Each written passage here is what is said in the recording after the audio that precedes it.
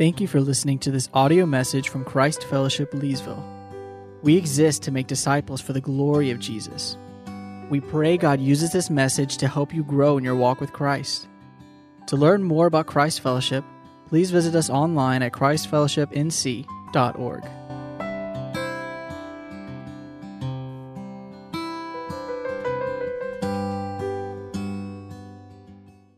Well, if you would, take your copy of God's Word and turn to Hebrews chapter 10.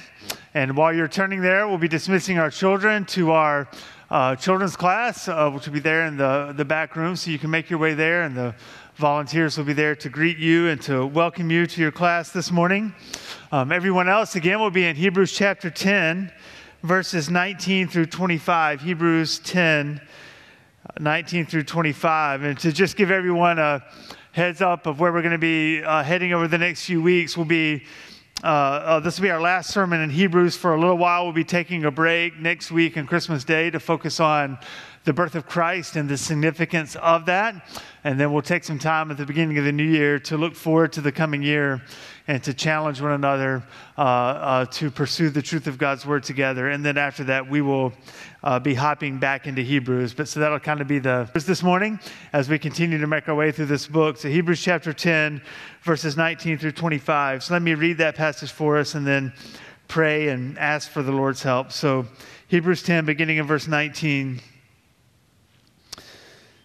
Therefore, brothers, since we have confidence to enter the holy places by the blood of Jesus, by the new and living way that he opened for us through the curtain, that is, through his flesh, and since we have a great priest over the house of God, let us draw near with a true heart, in full assurance of faith, with our hearts sprinkled clean from an evil conscience and our bodies washed with pure water.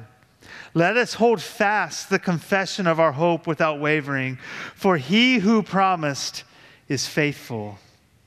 And let us consider how to stir up one another to love and good works, not neglecting to meet together, as is the habit of some, but encouraging one another, and all the more as you see the day drawing near.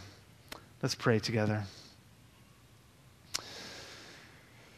Father, first and foremost, once again, we want to thank you for the finished work of Christ, the single sacrifice, once for all time sacrifice of himself, and when he offered himself up on the cross.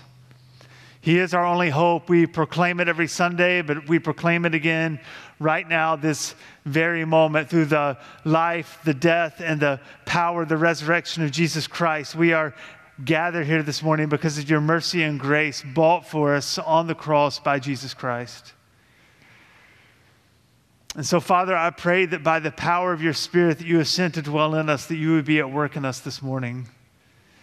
Father, as we kind of turn the corner in the book of Hebrews and move toward these really, really challenging passages where the weight of all that we've been learning rests on us. And so, Father, we're going to myself included, we are going to feel the conviction of the Spirit this morning.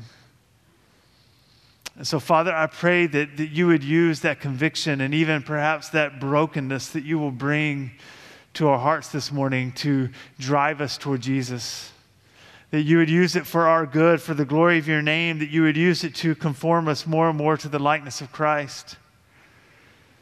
And so, Father, I'm just reminded in these coming passages of Hebrews that what we are called to do is to submit ourselves to the authority of your word, to follow wherever it leads, to do whatever it says by the grace you've given us, by the power of your Spirit at work within us. And so, Father, I just pray that you would, by your grace, allow us to do that, allow us to pursue obedience to what you're calling us to together as your people this morning.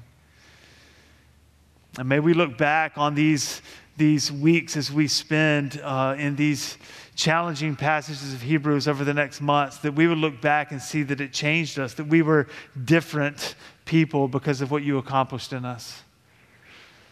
And so, Father, I pray, as I do every week, that you would guide my words, allow me to speak only what is true of you, only what is true of what you are calling your people to be and to do, and that you would use this morning and this moment for the glory of your name and the good of your people. And we pray all this in Jesus' name. Amen. Well, as I mentioned last week, verse 19 marks a significant transition in the book of Hebrews. We spent 10 and a half chapters learning about the supremacy of Christ over all things, right? We spent months looking at this, the supremacy of Christ over the angels, that he is greater than the angels, that he is greater than Moses, that he is greater than the high priest, that he's a greater and more perfect sacrifice, that his sacrifice is greater than all the blood spilled for all time in the sacrificial system combined. We saw that he willingly laid down his life and offered up himself as a spotless sacrifice in our place, to put sin away, to make us perfect, and to save us who are eagerly waiting for him, right? We have, by God's grace to us, it's been a privilege, right? It's been a privilege. We have been able to drink out of a fire hydrant of the glory of Christ in these first 10 chapters of Hebrews, week after week, meditating on the greatness of what he has accomplished and who he is as our great high priest, over and above the old covenant and the old sacrificial system. But now the transition comes. What do we do with this? Right? How do we respond to these glorious realities? How does God want us to respond? Right? Is the goal just so that we're going to have a better chance at winning Bible trivia at the next family gathering, right? So we know more about the Old Testament sacrificial system than we knew before, right? We can state some facts about what Christ accomplished, right? Is that the goal, just to fill our heads with knowledge? No, of course that's not the goal, right? There's something more glorious and more challenging than that could ever be, and that is that the Lord wants us to respond to these truths. He wants to change us by these truths. So how do we respond to these glorious truths? Now, in many ways, you could argue that the rest of the book, starting in verse 19, is an answer to that question. And so we're not going to fully answer that question this morning, right? How do we respond to the truths of these first 10 and a half chapters? But there is no doubt that these immediate responses that the Lord is calling us to have rise to the top, that these immediate commands that come right after these 10 and a half chapters carry a significant and particular weight for us. That this is how we ought to respond to this truth that Jesus Christ is our great high priest. And so here are the three responses the Lord is calling us to have. 1, let us draw near to God. 2, let us hold fast to our hope. And 3, let us push each other toward love and good works. Let us draw near to God. Let us hold fast to our hope. Let us push each other toward love and good works. Now, before we even get into these individual responses, and I'll mention each of them again, I just want to be sure we see how this passage is structured. Because look, I know that pastors are often given a hard time, right? Every sermon is 3 points, right? How do you get 3 points out of every passage? Well, the reality is, often that's just how the New Testament authors wrote. And here's a clear example of that, right? And I just want you to see how clear it is in here, what's happening here in verses 19 through 25. There are 3 let us statements. 3 let us statements. You see it there in verse 22. Let us draw near with a true heart. And then everything else around that is describing why and how we do that. Verse 23, let us hold fast the confession of our hope. Verse 24, let us consider how to stir up one another to love and good works. And look, I love how the author of Hebrews phrased these 2 words that he used, let us do these things.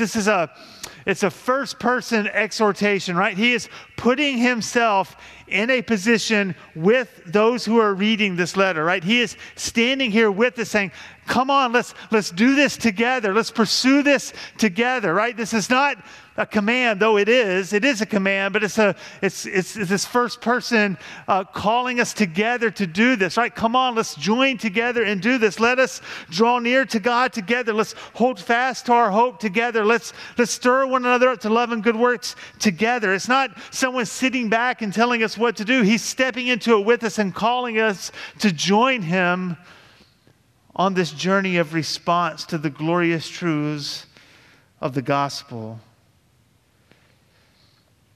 And these three commands, these three exhortations are built on the foundation of what Christ has already accomplished. And you see that there in verses 19 through 21. Verses 19 through 21 in many ways is just a summary of what we have been learning about Jesus as our great high priest, right? Therefore, brothers, and brothers meaning brothers and sisters, people of God, therefore, people of God, since we have confidence to enter the holy places by the blood of Jesus, by the new and living way that he opened for us through the curtain that is through his flesh. So that's foundation number one. So because this is true, since this is true, because we have confidence to enter the holy places because of what Christ has done, and because, verse 21, and because we have a great priest over the house of God, let us be about these three things: drawing near to God, holding fast to the confession of our hope, and considering how we can stir one another up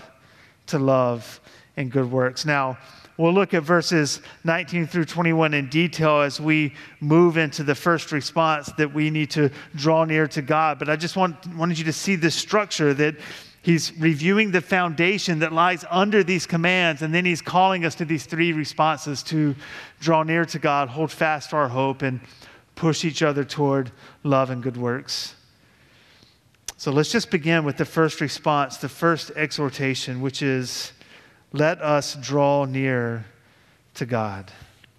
Let us draw near to God. So look right there, verse 22, those four words, let us draw near. Now, the power of those four words could potentially get lost in all that needs to be said about those four words, right? With what comes before and what comes after it. But I don't want you to just lose the main exhortation, the main command, which is that God is calling us to draw near. To draw near to him.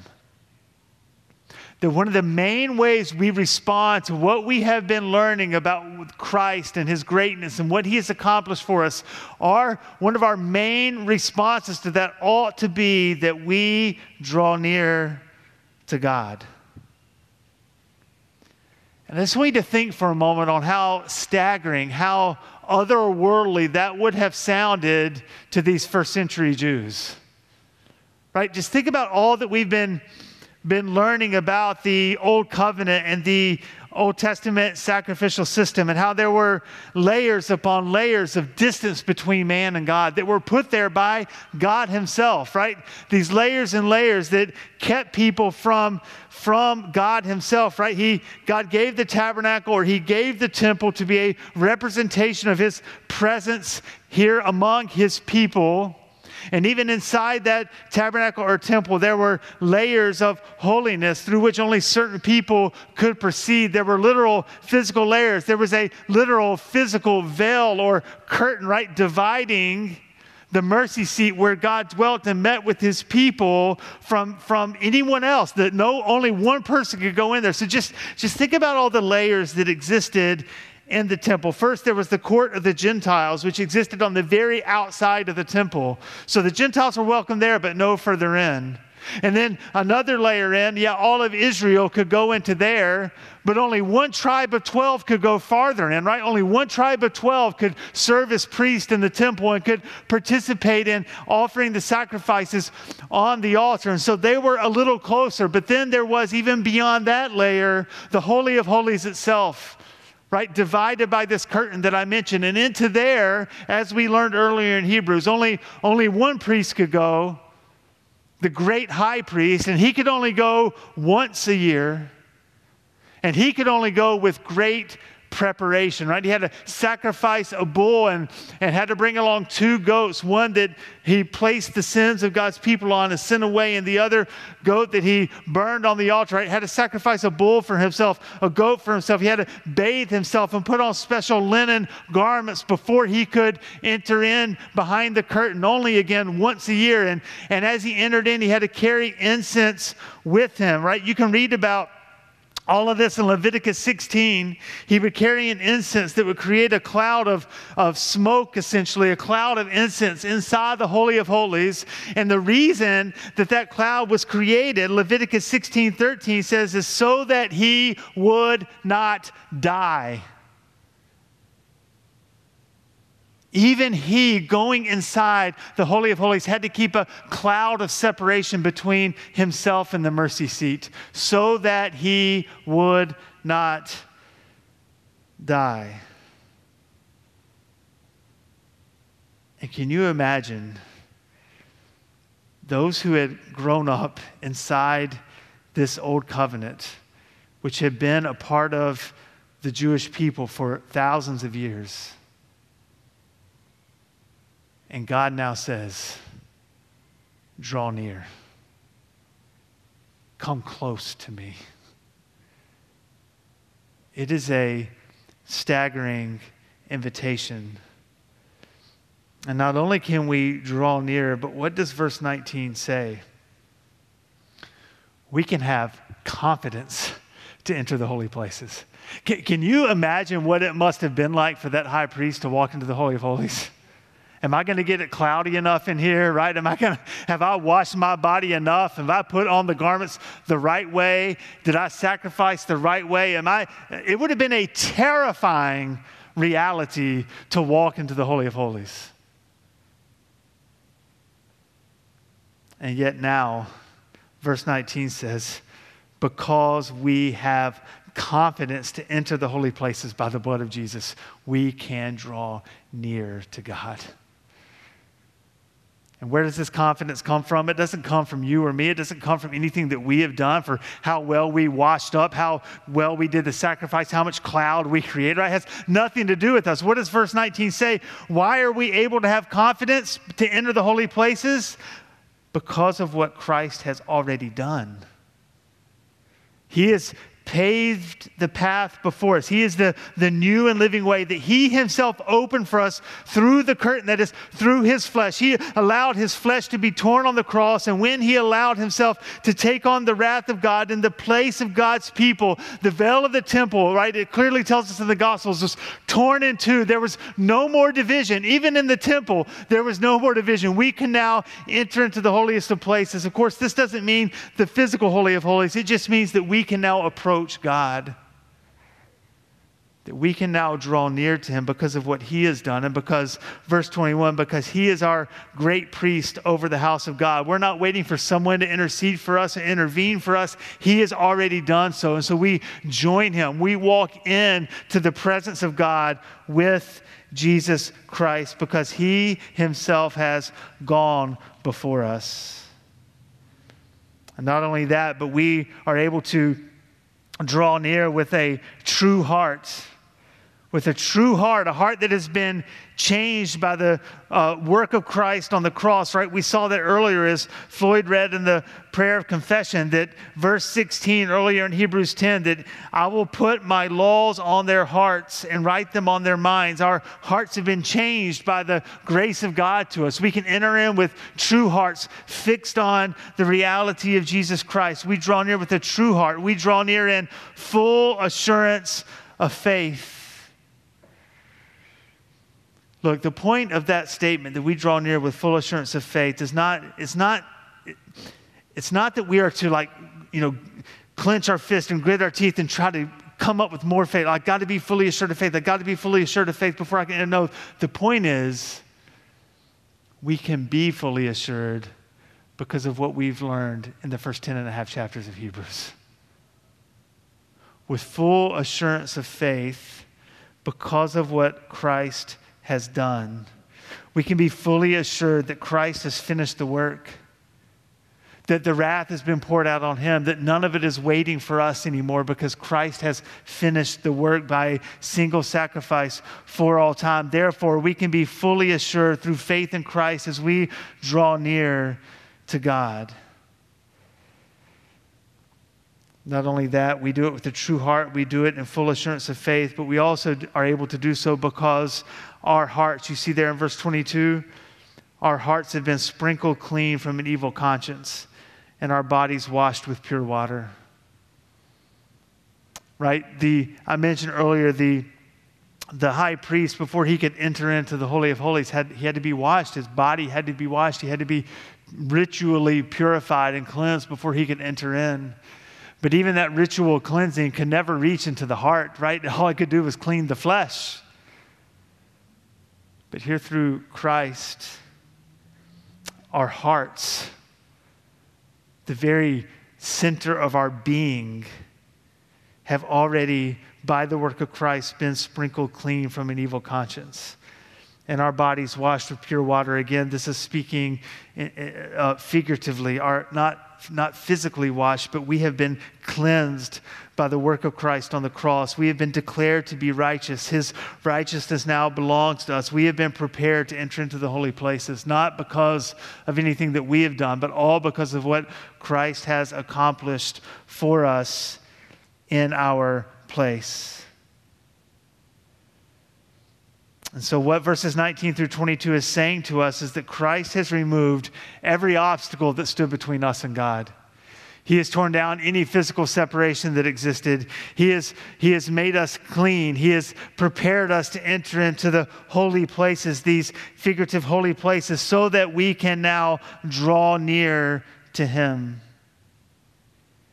So how do we draw near? Right, think about what we already have done this morning and what we do, Lord willing, every week with our prayer of confession. Right, we're willing to come before our Holy Father, the righteous judge of the universe, and confess our deepest, darkest, ugliest, most wicked sins to him. That should be a terrifying thing to do. But,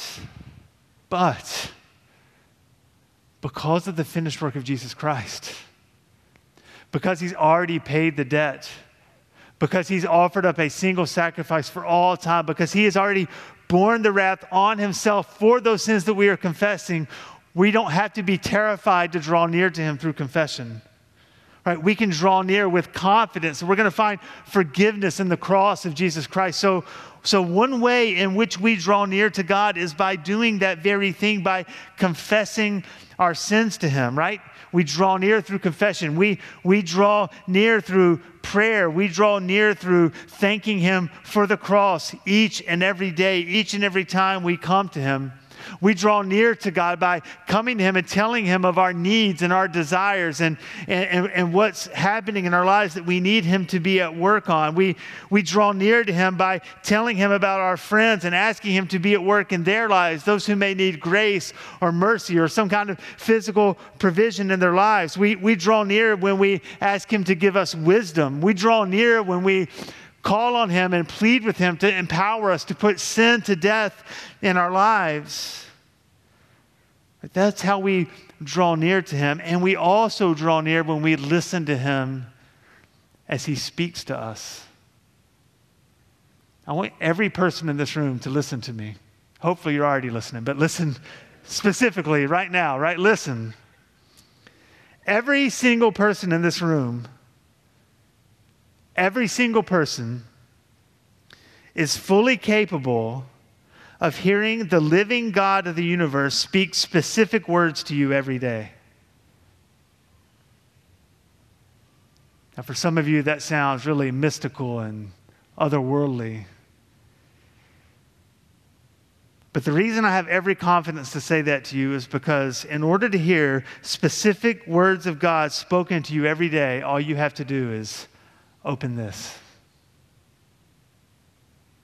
We believe that these are the very words of God himself. And you can read your Bible and get up and say to your friend, I heard from God today. He spoke to me.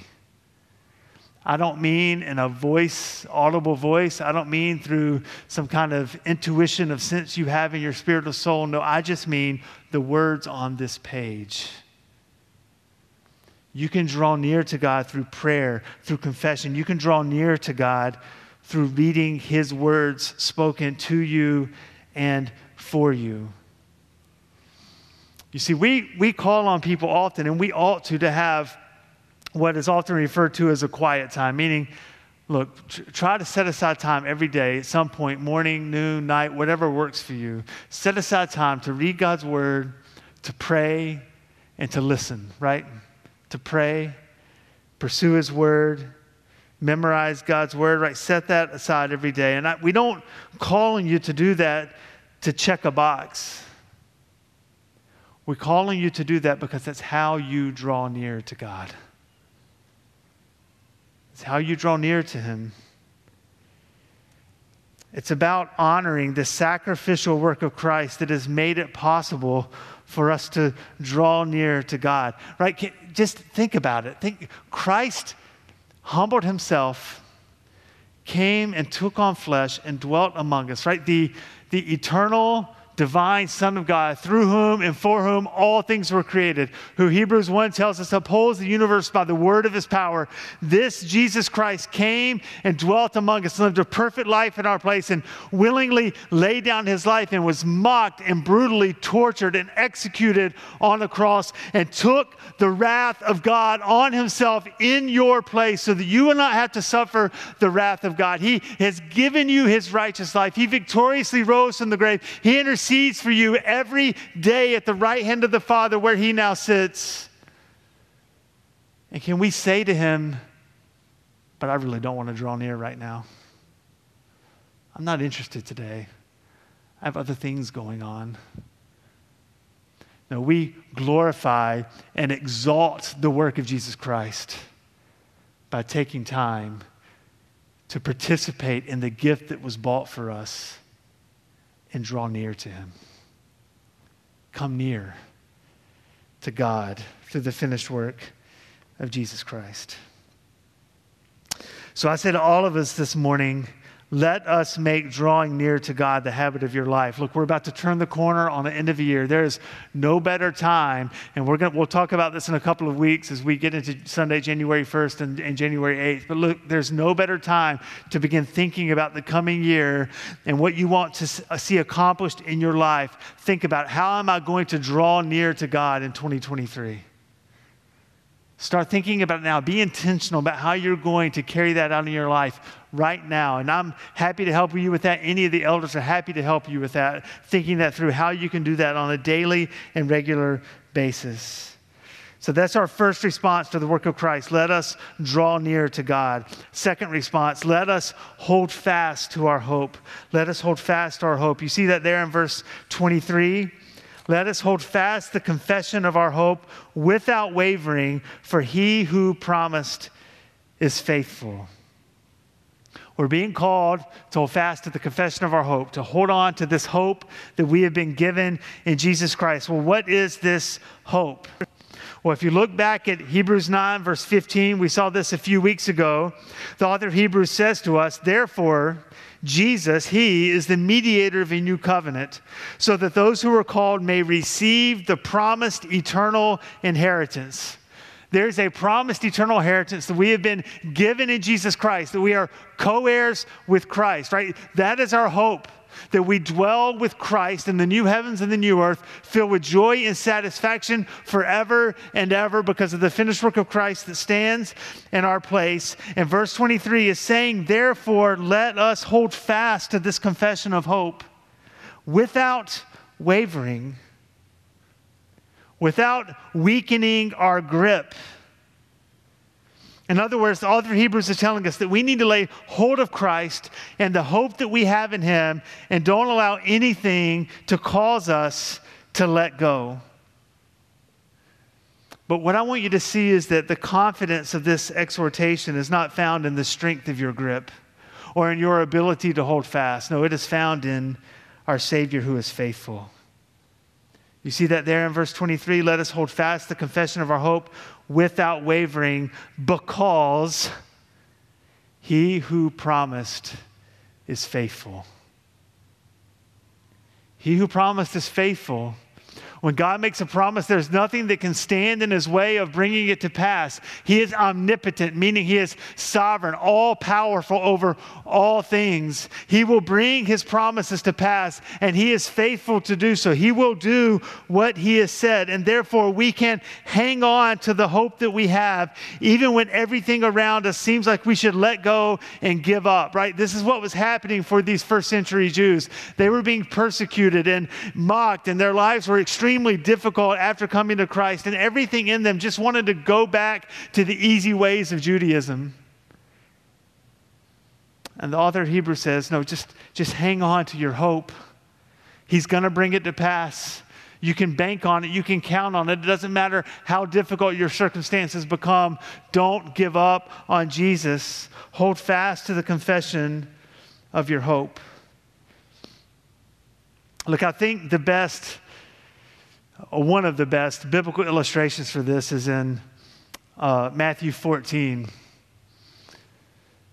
So Jesus has just finished feeding the 5,000, which of course was amazing, right? They're wrapping that up. The evening is drawing late. And so Jesus says, look, I'll take care of dismissing the crowd. They're done eating. We're going to send them home now that we've been able to provide for them and feed them. And so he sends the disciples ahead of them. He says, you guys go ahead, get in the boats and head to the other side of the sea. I'll catch up with you later. I don't know what they thought he was going to do, or how he was going to get there, but he's like, you guys go ahead. So they get in the boat, they take off. Jesus stays behind. He takes care of the crowd, dismisses the crowd, and then he wants some time to himself, understandably. And so he says he goes and alone and spends an extended period of time communing with the Father. He goes and spends time in prayer. And so a long time has elapsed, right? He's taken time to dismiss the crowd. He's gone up and spent time in prayer. So by this time, Matthew 14 tells us that the disciples are way out in the sea. In the sea, they're way out there. It says the waves and the wind are going crazy. Jesus is done praying, spending time with his Father, so he's ready to catch up with them. And so what does Jesus do? He walks up to the shore of the sea and just keeps walking, right? And Jesus walks on water, right? We read about this as if you grew up in church as children, but think about that, right? And it wasn't a smooth, glassy sea, by the way. Matthew 14 says it was a windy, wavy day. The waves were beating against the boat, and Jesus is somehow just walking across the water. And he walks out and he eventually makes it to the boats. And Matthew 14 says that the disciples see something. Remember, it was a nasty evening out there. And so they see this figure coming across the water and they think it's a ghost, right? You would think it was a ghost. And they don't know what's going on. And Jesus knows what they're thinking. And so Jesus says to them, take heart, it is I. Do not be afraid. And so Peter, being Peter, how Peter typically acts and operates in the New Testament narratives, is always the first one to jump in, the first one to take action. And so Peter says to Jesus, command me to come to you on the water. And Jesus responds and says, come. Now, let's just pause here and reflect on this exchange for a minute. I want you to see that Peter understands that Jesus' command to come, it will also be a promise that he will be able to come to him. Let me try and explain it if you're not tracking with me. Peter didn't say, Jesus promised me that if I get out of this boat and step on this water, I'm going to make it to you. No, Peter said, command me to come. And Peter knew that if Jesus said come and he obeyed, he's going to be able to make it. Right? Peter understood the command of Jesus to be a promise of Jesus. The command of Jesus is a promise of Jesus. The commands of God are always supported by the promises of God. If he has commanded us to do something, he, by the power of his Spirit, will empower us to do it. And so Peter, hearing the command and the promise of Jesus, gets out of the boat.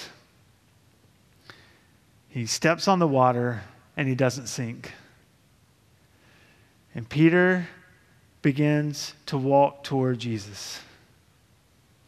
And in that moment, he is holding fast to the confession of his hope, because the one who promised him he could walk on the water is faithful. Right? He's holding fast to the promise he has just heard from Jesus. He's looking at Jesus Christ in the eyes and trusting in him. He's holding fast to that hope that Jesus is going to sustain him and keep him. And as long as he has his eyes on Jesus, he's fine. But there comes a moment, Matthew 14 says, that Peter takes his eyes off Jesus. And it says that he saw the wind and was afraid. He saw the wind and was afraid. And at that point, he begins to sink. And he calls out, "Lord, save me." And so, of course, Jesus graciously reaches out, takes him by the hand and says, "Oh, you of little faith, why did you doubt?" So what I want you to see is that as long as Peter kept his eyes on the faithful one who made the promise, he was fine. But the moment he started looking around at his circumstances, he started to sink. You see, this is the sense of verse 23 of Hebrews 10. Let us hold fast, be fixed on the confession of our hope without wavering. Don't be distracted by all the stuff in the world that's calling you to look away from Jesus. Because when you start looking away from Jesus, and you start looking at your circumstances, you're going to find every reason in the world to be hopeless. And your heart's going to sink. But he says, hang on to your hope. Hang on to it without wavering, because he who promised is faithful.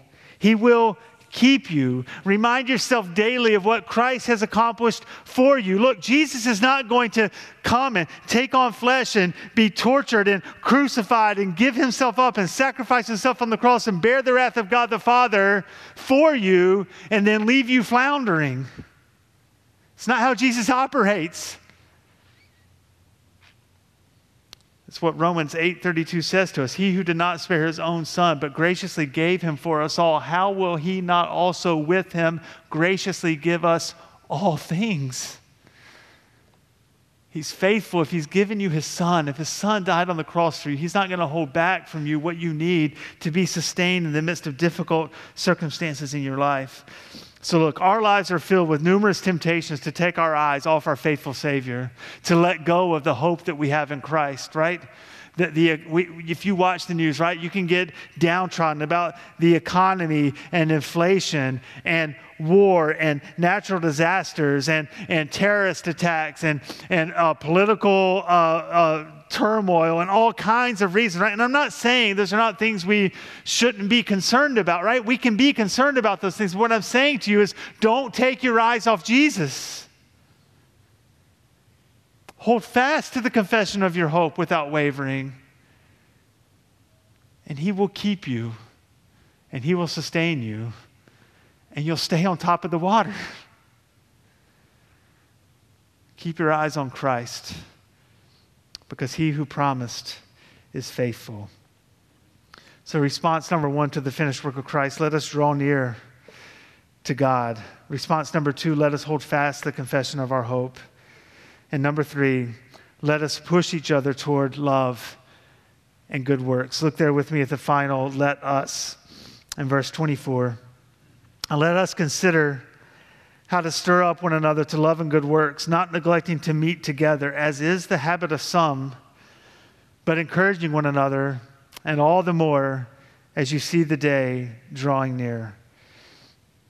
Now, there is a lot to unpack in verses 24 and 25. And I'm just going to be blunt with you this morning. There are a lot of challenging things that need to be said that come out of verses 24 and 25. But we need to hear them because it's God's word to us. And so we're going to speak them because God wants them to be said.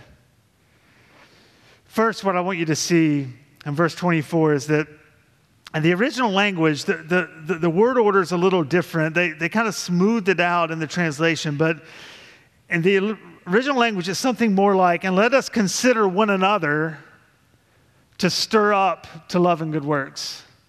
And the reason I point that out is because the command is isolated there really to let us consider one another. The word consider means to look at carefully, to look at intently, to perceive. Let's look at each other carefully. Let's get to know one another is what that command is saying. Let us consider one another. He's calling us to not just casually know each other, but to really know each other. This, by the way, is one of those places in Scripture where it seems clear that the early church and the New Testament authors assumed some kind of formal church membership, right? The formal church membership is not like a modern creation. Here is the author of Hebrews telling his readers that they have an obligation to get to know one another. Who are those people that they are to get to know? Well, it can't be every Christian that lives in their city, right? You and I are not called to get to know every single believer in the Raleigh-Durham area with this depth, right? It's not possible. But there is a group of people that you have covenanted with, that you have joined together with, right? You have joined a group of people and you have made a commitment to them. And God is saying, among us as Christ Fellowship Leesville, we need to consider one another. We need to get to know one another. Now look, the reality is, you're not going to know every single person in this church at the same level. I get that. I can't know all of you equally. You can't know all of each other equally. But listen, this is why we have life groups. This is why we do small groups. Because it is there that you can consider one another carefully, that you can get to know one another. Look, there are Sundays that go by, unfortunately, when I don't get a chance to speak to all of you, and I go home and reflect on, didn't get to talk to this person, I didn't get to talk to that person, and I know you feel the same way, right? There's Sundays you walk out of here and you didn't get to talk to this person or that person, but look, with life groups, every week, coming together, you have a chance to really get to know each other, to really consider one another in a deep and meaningful way, to have intentional conversations. You see, verse 22 is calling us to draw near to God, but verse 24 is calling us to draw near to one another,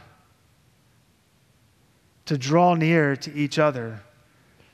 Now, what's the goal, right? What's the goal of this getting to know each other? Well, what does verse 24 say? The goal is that we would stir up one another to love and good works. The word stir up, by the way, it's used positively here, and it is often used positively, but it can also be used negatively, which I find fascinating. So the word stir up in the original language can sometimes mean irritate, right? So I want to pull a little bit of that over into the positive meaning, right? Provoke one another, irritate one another, do what you need to do to get each other doing love and good works, right? That's the sense of what is being said here. Get to know each other to the degree that you're going to stir each other up, provoke one another to love and good works for the glory of Christ. So this is a weighty challenge, because what verse 24 does for you and for me is it places on all of us a burden of responsibility. That if you look around this room, to your right, to your left, behind you, in front of you, what verse 24 says is that you will answer to God for those you have covenanted with as Christ Fellowship Leesville. Did you stir up your brothers and sisters in Christ to love and good works? Now, they're going to bear their own responsibility for whether they carried out love and good works. I'm not denying that, right? We need to pursue obedience. But we bear responsibility for each other by command of God Himself. and it is a weighty responsibility. Now, how do we do this? How do we stir up one another to love and good works? Well, verse 25 answers that question for us. So not to get too grammatical, right?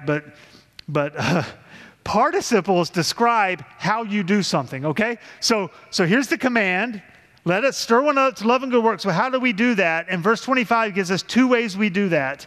Not neglecting to meet together, as is the habit of some.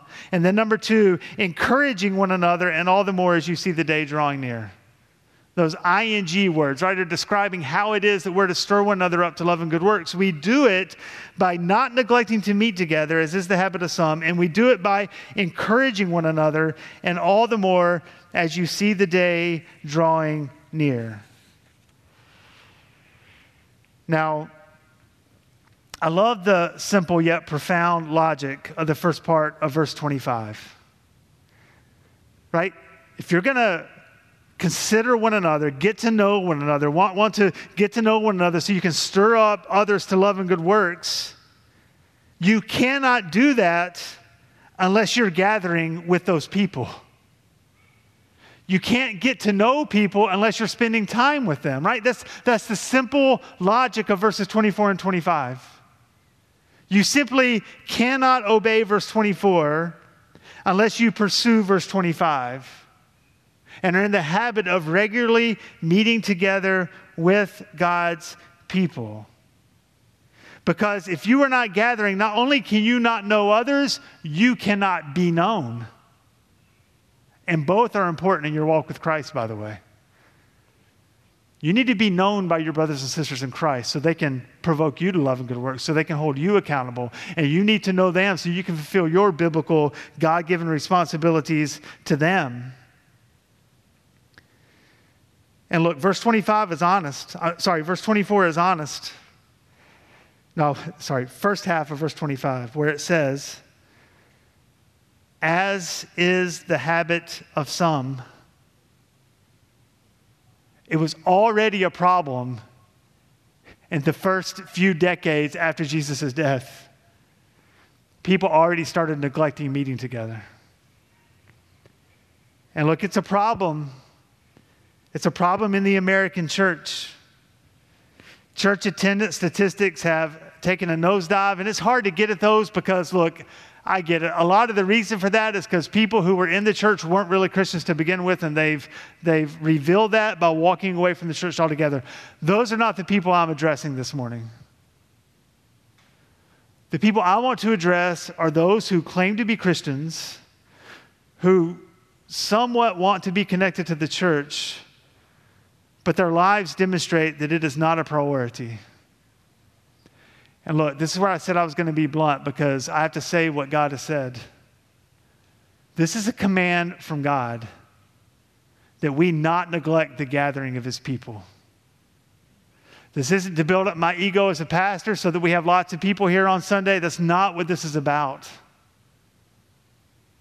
This is about the well-being of your soul and of your children's souls. It's about the responsibility that God himself has given you. Look, there are times when you're going to be out on a Sunday, right? Your family is going to be on a vacation. You're going to be out of town, right? It's not hanging that over your head, right? You're going to have an occasional work commitment. There's times when you're going to be really sick, and there's just no way you should come to church that day, right? That's not what the author of Hebrews is talking about when he's talking about neglecting to meet together. So how can I just help you practically understand what he means by this command that we are to not neglect meeting together? Because I want to try to be helpful for you, but that's hard to do because it's not like, well, 3 out of 4 Sundays is not neglecting to meet together. That's not what this is about, right? It's not about statistics. It's not about numbers. It's about your spirit and your heart and your attitude and your motivations. And so the only way I know to do it is to give examples. So assume you've paid $100 for a ticket to a concert of one of your favorite performers. What is it going to take to keep you from going to that concert? a long day at work, I think you're going to make it to the concert. A trying weekend, you're probably going to go to the concert. A sniffly nose, you're going to go to the concert. Right?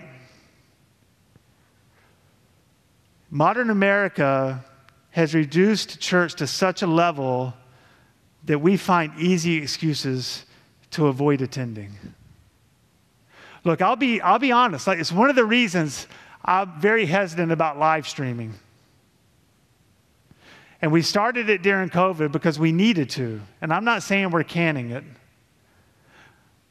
because we're not. But sometimes it makes it too easy for you to miss being here because you think, I can just catch it on the video. It's not the same thing. Now, we're happy to provide live streaming because there's times when people are genuinely sick, when people genuinely can't make it, and I'm thankful they can join us. I'm thankful whatever you're watching us right now. I'm not condemning you, right? But maybe you are being challenged right now because maybe you should be here. And let me speak to parents for a moment. And look, I know we're going long this morning, but I feel like these things need to be said. So let me speak to parents or soon-to-be parents this morning, or those who want to one day be parents. Your children are watching your commitment to the local church. So for years in college, seminary, I worked at the YMCA, summer camp counselor, after-school programs. And, it was our job as counselors to engage the kids in the assembly time every day, to get them excited about the day and what we were going to be doing. And they always told us, look, if you want to really engage these kids, you got to be over the top, right? Because if you're hot, right, if you're fired up, they're just going to be warm. And if you're just warm, they're going to be cold. And if you're cold, they're just lifeless lumps on a log, right? Look, that applies to your parenting. If you want your children to be fired up and excited about the work of the local church and God's call in their lives to know others and to be known and to help others pursue love and good works, then you must make it a priority in your life. Because your children will reflect, and I say this factually, I've had these conversations with adults who have grown children, and it's not to heap condemnation on their heads. It's just to say that they would tell you the same thing I'm about to tell you. That when your children leave your home, often their level of commitment to the church will reflect your level of commitment to the church. Now, sometimes God is gracious, right? And look, and it's never a guarantee, right? You can do everything right and a child end up not walking with Christ. I'm not saying otherwise. But listen, if you make sports a Sunday priority, then don't be surprised when they make sleeping in a priority in college. Because I'm telling you, one thing leads to the other. God has not attached any promises to football, to basketball, to soccer. Look, I love sports. I still play basketball multiple times a week to this day. I'm not dogging sports. I love them. I watch Gamecocks football through the thick and thin, and it's mostly thin, right? I love sports. But God's promises are attached to His church.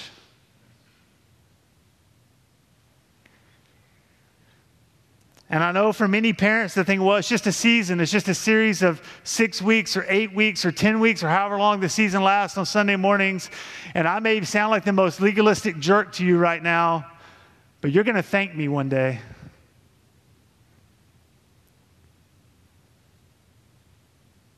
Do not neglect the gathering of God's people for the sake of your children and for the sake of your own soul. Because they need to be known and you need to be known. They need to be spurred along to love and good works, and you need to be spurred along to love and good works. And God himself says it does not happen if you make it a habit to neglect meeting with brothers and sisters in Christ.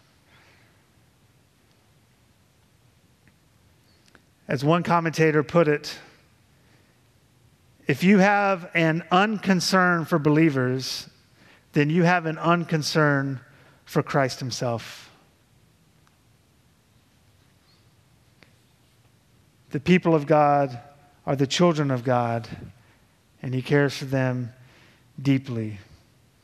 And then finally, let's conclude with this last phrase of verse 25, but encouraging one another, and all the more as you see the day drawing near. Look, every day we're alive, we come another day closer to the return of Christ. That's what the day is. None of us knows when it is or when it will be. It may be our lifetime, it may be in another lifetime, but regardless, it is drawing near.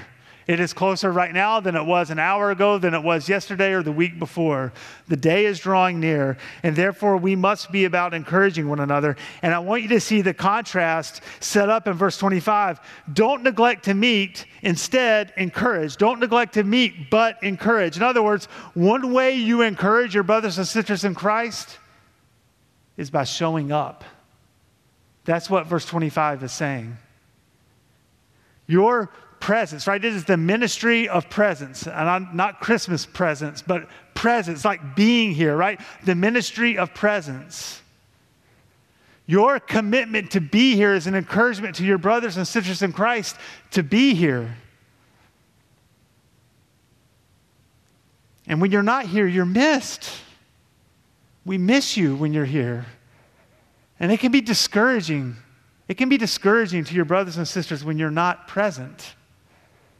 God is saying that your presence is an encouragement to others. Look, there are people who have been going through some really difficult times over the last few weeks in our church, but they have been here. And it has been an overwhelming encouragement to my soul.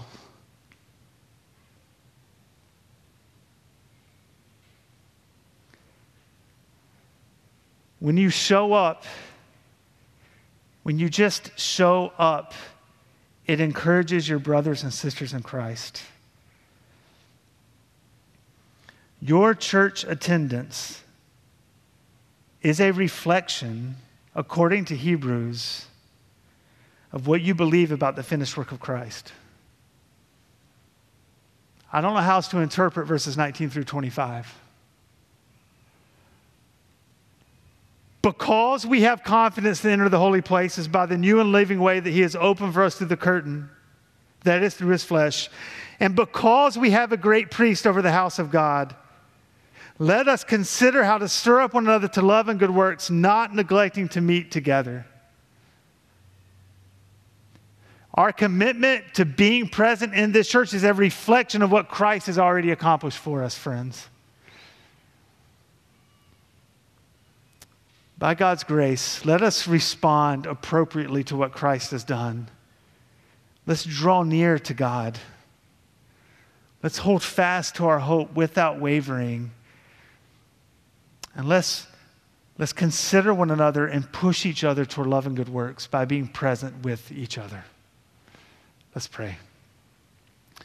Father, we thank you for the finished work of Christ, that he is our great high priest, that he is gone before us, that he has entered into the holy places, that he has offered a single sacrifice for all time, that there no longer remains an offering for sin because of the finished work of Christ. Now we can draw near. Right now, this very moment, we are able to draw near. Your Spirit dwells in us. You are near. You are as near as possible. You are near to us, and you're calling us to draw near to you.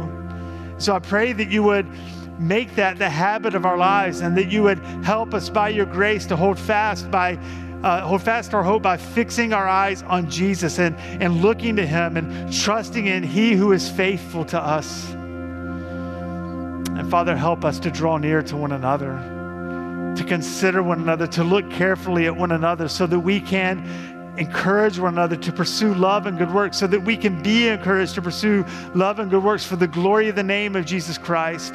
And I pray that we would make it a priority in our lives to gather with God's people out of love for your people and out of a desire to bring glory to the finished work of Christ. So, Father, may you do what only you can do within us by the power of your Spirit at work. And we pray all this in Jesus' name. Amen.